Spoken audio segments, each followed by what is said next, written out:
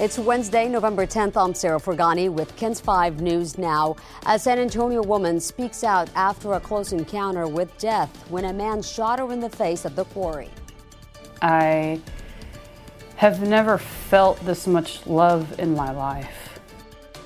Alana Castaneda is at home recovering. Police say the 18-year-old who attacked her reportedly confessed to other crimes, including a carjacking at North Star Mall and a robbery at a gas station last month. A teen who went missing from Houston weeks ago is believed to be near San Antonio. Police think he's in the Cibolo area. 15-year-old Jada Simelton has been missing since October 23rd. If you have information, call the Schertz Police Department, and that phone number is 210-619-1274. The lawsuits are piling up after the Astro World Festival tragedy. High-profile Texas attorney Thomas J. Henry is joining in. You had the performers go on for 37 more minutes, Travis Scott and Drake, while you had people being injured, killed, crushed, and those performers should have shut down that concert. The firefighters union said first responders were unable to communicate with private medics at the event because they had no radio. 8 people were killed and many were injured, including a 9-year-old boy.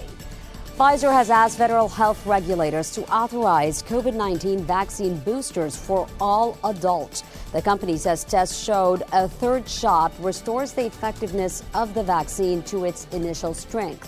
The FDA indicated it would move quickly to take up Pfizer's request.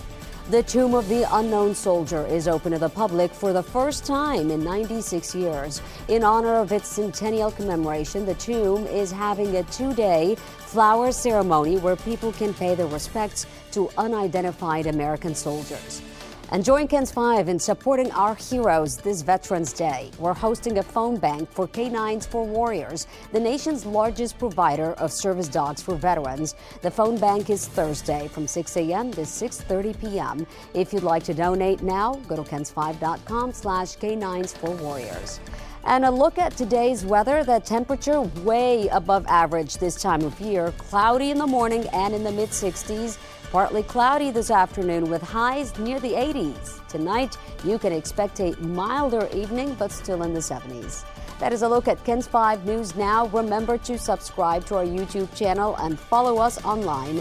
I'm Sarah Fergani. Thanks for joining us.